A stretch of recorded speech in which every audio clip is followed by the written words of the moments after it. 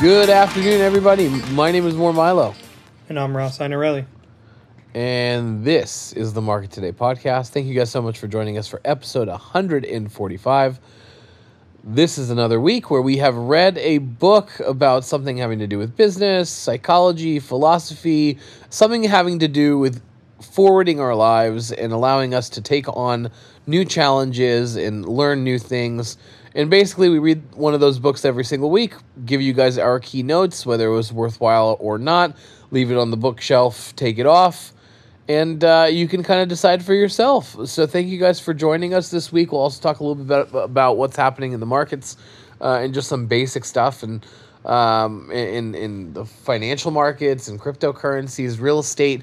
Today we're going to talk a little bit about what's happening in the real estate market. And Ross, give us kind of the basic overview of what we're noticing in the trends these last couple months or so.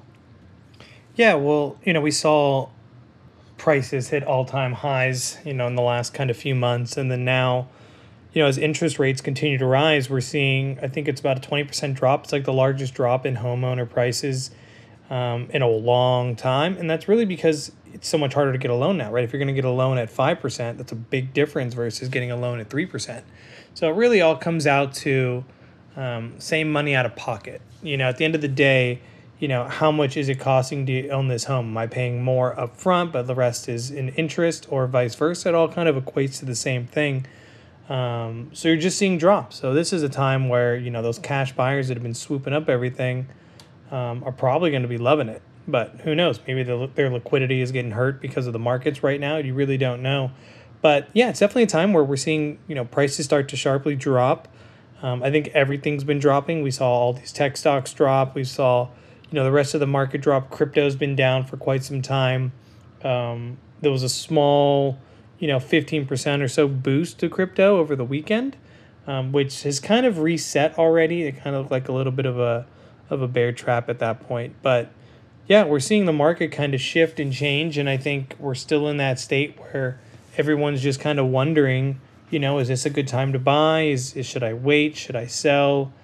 And I was actually talking to someone the other day, and I was telling them about, when it comes to buying a home, if you're looking to buy a home for, let's say you want to start a family and you want to raise your kids there and you really can see a home here, then the price doesn't matter, right? Buy it. It'll be worth more in the future than what you bought it for now. And if it's the right place for you guys, then do it.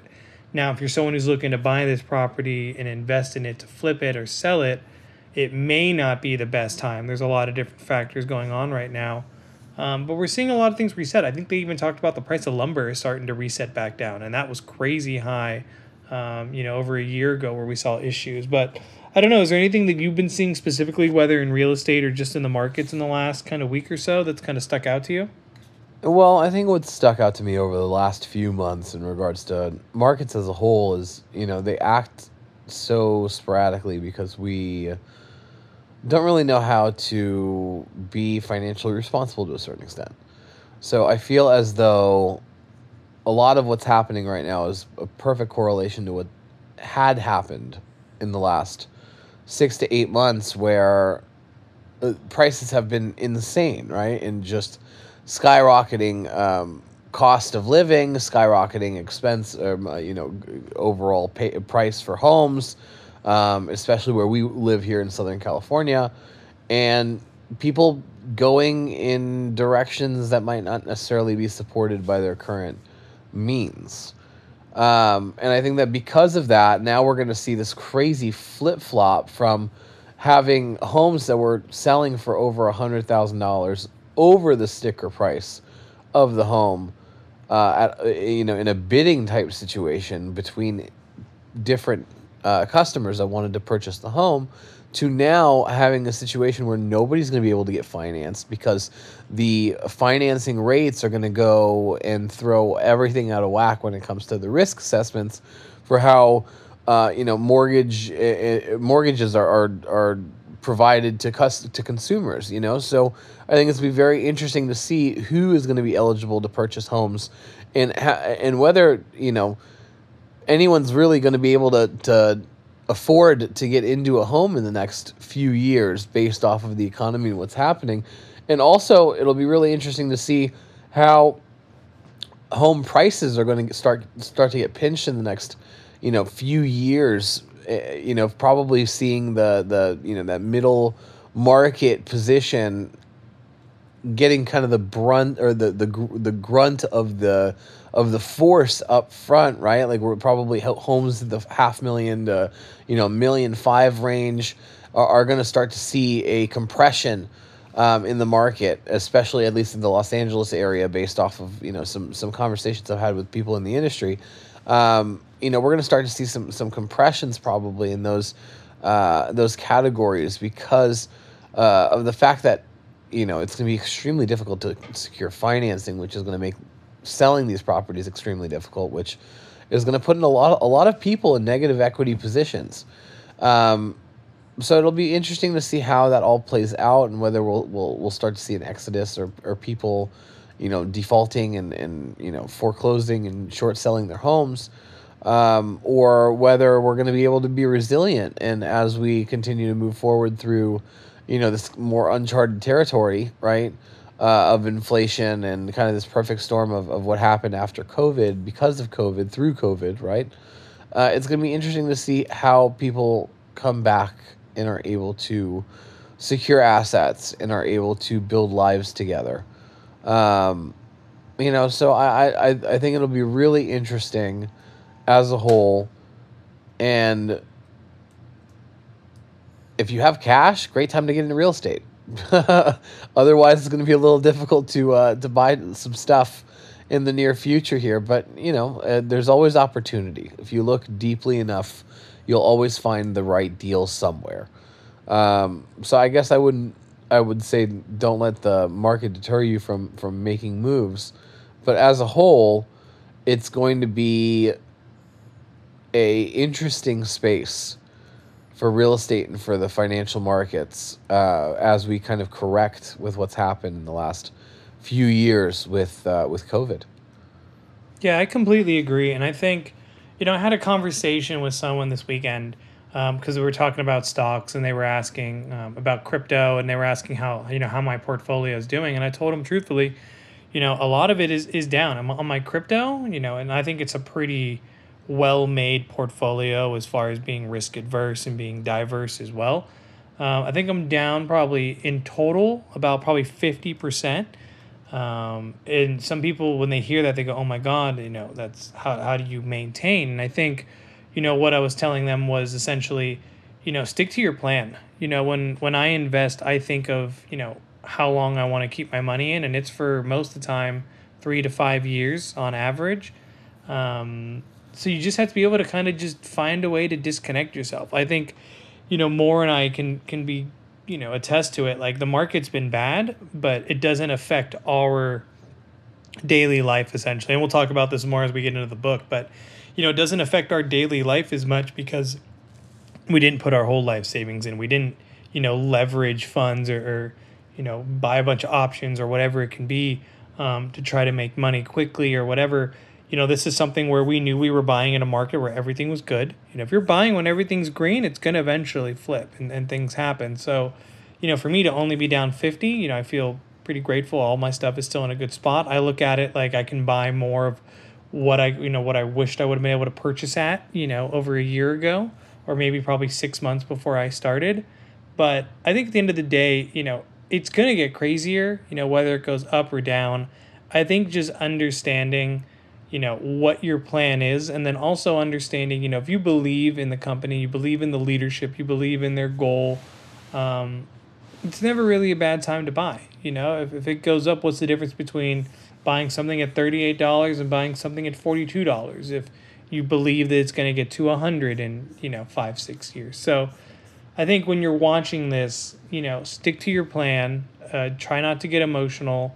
If you're looking to save up money, save up money. If you're looking to get into real estate, get into real estate. If you're thinking you want a dollar cost average into some of the investments that are down at this point and get in and kind of help recoup some of those losses, go for that. But I think sticking to your plan is one of the most important things that people can do, because people, gets so emotional, and I'll actually save some of this for when we dive into the book. But I think it's just important to try to understand those relationships, and then it makes the entire road, I would say, of investing feel a lot more manageable.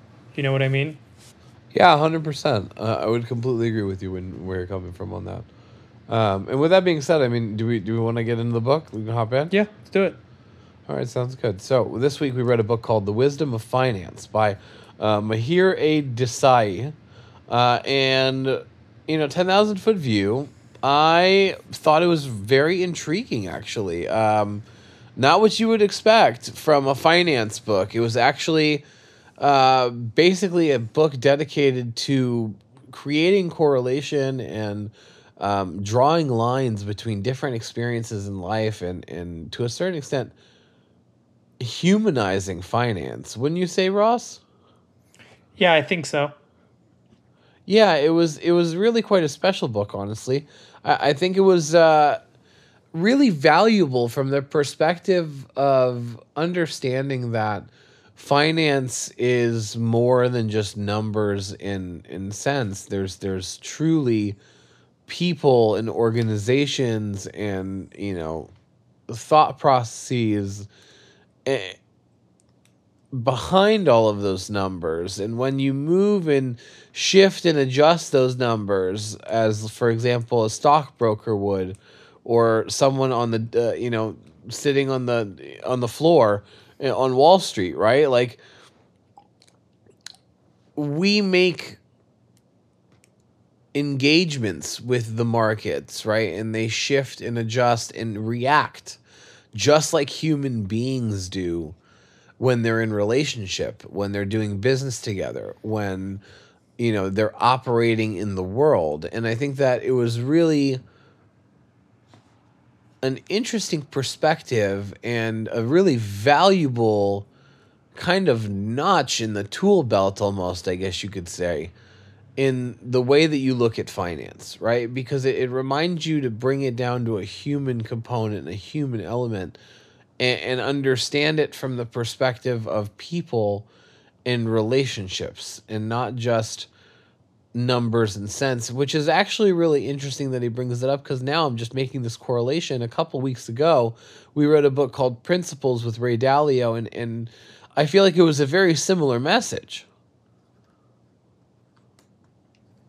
Yeah, I'd agree. I think there were a lot of similarities. And I think, I was talking about this on a previous episode, and it might have honestly been that Ray Dalio one, which, well, I was saying how we've gotten to a point with the stock market. And I think, the book really talked a lot about, how people see Wall Street as a completely separate world or entity, right? Where it's very secretive and it's so different, but yet it really controls a lot of our lives.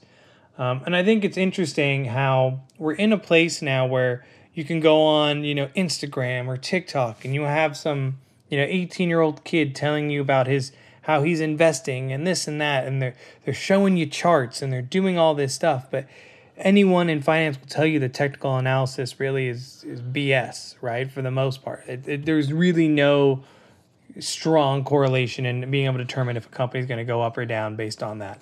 And I think we're just in a place where, people have been handcuffed, right? People have not been given, access or the ability to really learn about stocks or investing, right? No one ever took a class in high school about, taxes. And they don't teach you a lot of this for a reason, because for the wealthy, it doesn't serve them for you to have all this extra knowledge, right? So now we're in a place where we've realized we kind of have to teach ourselves, because now we have access to these tools with companies like Robinhood or Fidelity, all these companies that will now offer you commission-free trading, which was not a thing if you went back, 5-10 years ago.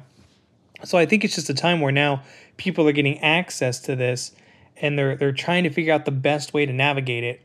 But we're in this phase where people think that watching a few videos and this and that makes them a professional trader. And I think people need to understand, in any industry, right? The professionals, the people who've been doing it for a long time, one, have more knowledge, they have more experience on you, but they also have a lot more resources. Now, it doesn't mean that you can't get these same resources, but the charts that you're looking at and the information you're looking at is going to be way different than what someone on Wall Street's looking at, because they have not only more, something as simple as softwares, right? They got more data that they're able to read through to make the right decision, and then they got more capital to play with, knowing it's not their own, and they're able to move the market. So the retail investor, for the most part, will always be at a disadvantage if you're trying to play the trading game, right? You're not really in a place where you're going to be able to maximize too much. And that's why I always get annoyed where I saw a TikTok 2 days ago, which is what made me think of it.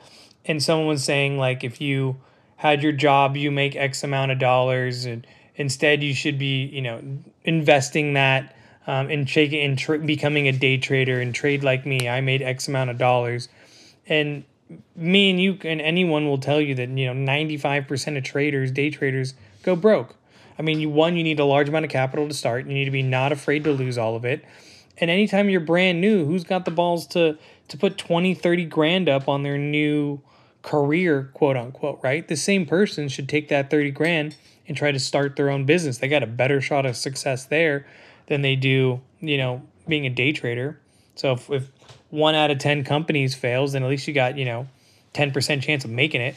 So this way, if you're day trading, you only have 5% at that point. It's a much bigger risk. So I think people just need to start understanding, their own skill set and start picking things with a different mindset. I think people look way too short term because there's not really any feasible way for the average person to grow wealth without taking on quite a substantial risk unless they have a good job and are able to really kind of save. But even then, is that based on your college degree? Is that based on your education, your background, where you grew up, how you grew up? There's so many different factors. But I think where we're at now is just a market that is so shifty. And I don't think anyone really knows what to do. You have so many young investors getting in the game and they're so emotional and they see this as their ticket out of poverty, where stocks historically do not do that. And crypto can. But again, you're taking a bigger risk because you're looking, not even for a top 10, top 50, maybe even not top 100 coin.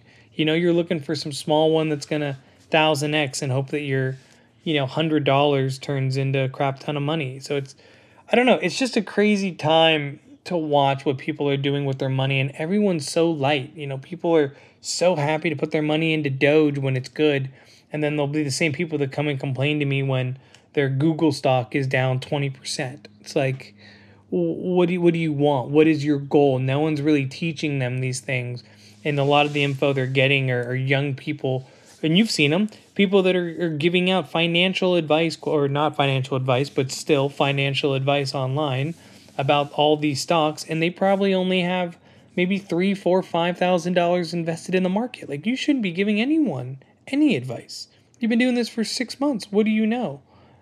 So I don't know. This book was great just because it kind of talked on that relationship and how no one's really kind of given that knowledge. For me, I grew up around this. You grew up, your family does more real estate than mine, but you've taken the time to kind of learn all this, and I think you're a testament to what can happen if someone takes the time to kind of learn and kind of build upon this. Is there any advice or anything that this book kind of made you think about when you look at your own kind of personal financial journey? Well, yeah, I think what it really did was it allowed me to be able to see different things in my life as a correlation and an analogy for things that happen in finance, mergers and acquisitions, for the way that you create contracts, how you can create analogies between that and like relationships or marriage. It gives a new spin. It gives a different perspective that allows you, to have a more holistic view of the markets as a whole, as well as look at stocks, indexes, investment opportunities in a different way, right? Like you look at them from the perspective of, how does this fit in the form of relationship, right? And I think that's super valuable. And I think the biggest takeaway for me is thinking of finance as a more human entity, and not just dollars and cents. Because I think that once we truly wrap our heads around the concept of the humanity around finance, it makes for better logical decision making when it comes to choosing investments. Any key takeaways for you? Any last thoughts, Ross? No, I think, I said it earlier, but I got it from this book, which was pretty much, just a simple way of saying it. If you believe in the company and you believe in their leadership and you believe in their goals, then buy it. Be a quote unquote co-owner in this company, right? And I think that's the way that people need to look at it instead of looking at charts going, oh, it's been going down for a while. It's about due to go up. It's like going to a roulette table just because it hit, 11 5 times in a row doesn't mean that it's not going to hit 11 again or vice versa. So I think start building out a plan, right? If you want to put a lot into crypto, it's more risky than maybe get some other money and put it in an index fund or look at some of the big companies like an Apple, a Google, or even go Coca-Cola like Warren Buffett and try to focus more on building a diverse portfolio that's structured in a way that, you know, gets your risk to a tolerant level so that if you do have, investments going down, some of them will be less affected, right? So I think that is a bigger thing that people need to focus on because that will keep them protected in the most part for the future. If you've picked good companies that are strong, it should all go up in the future. But I think taking a little bit more of that Gary V patience and just putting it into your investment strategy will really do you a good amount of help. Or the advice I also gave, same person this weekend, was what could be easy is to have two accounts. Have one account be your trading account, so short term, a year or less, or things you're looking to get in and out quickly, but then have another one that is your long term, the one that you barely ever log into, maybe money's automatically going in there, and just leave that. So if you want to make money, be more risk, take more risk with your trading account, do it. But at least you'll have on the back end something that's slowly growing year over year. That at the end of 3 years, if your trading didn't do anything, you may have offset your losses because your other account did very well. So that could be another tip too. And with that being said, guys, thank you so much for joining us this week on this episode of Market Today. My name is More Milo. And I'm Ross Inarelli. This was Market Today, and we will see you guys next week. Take care.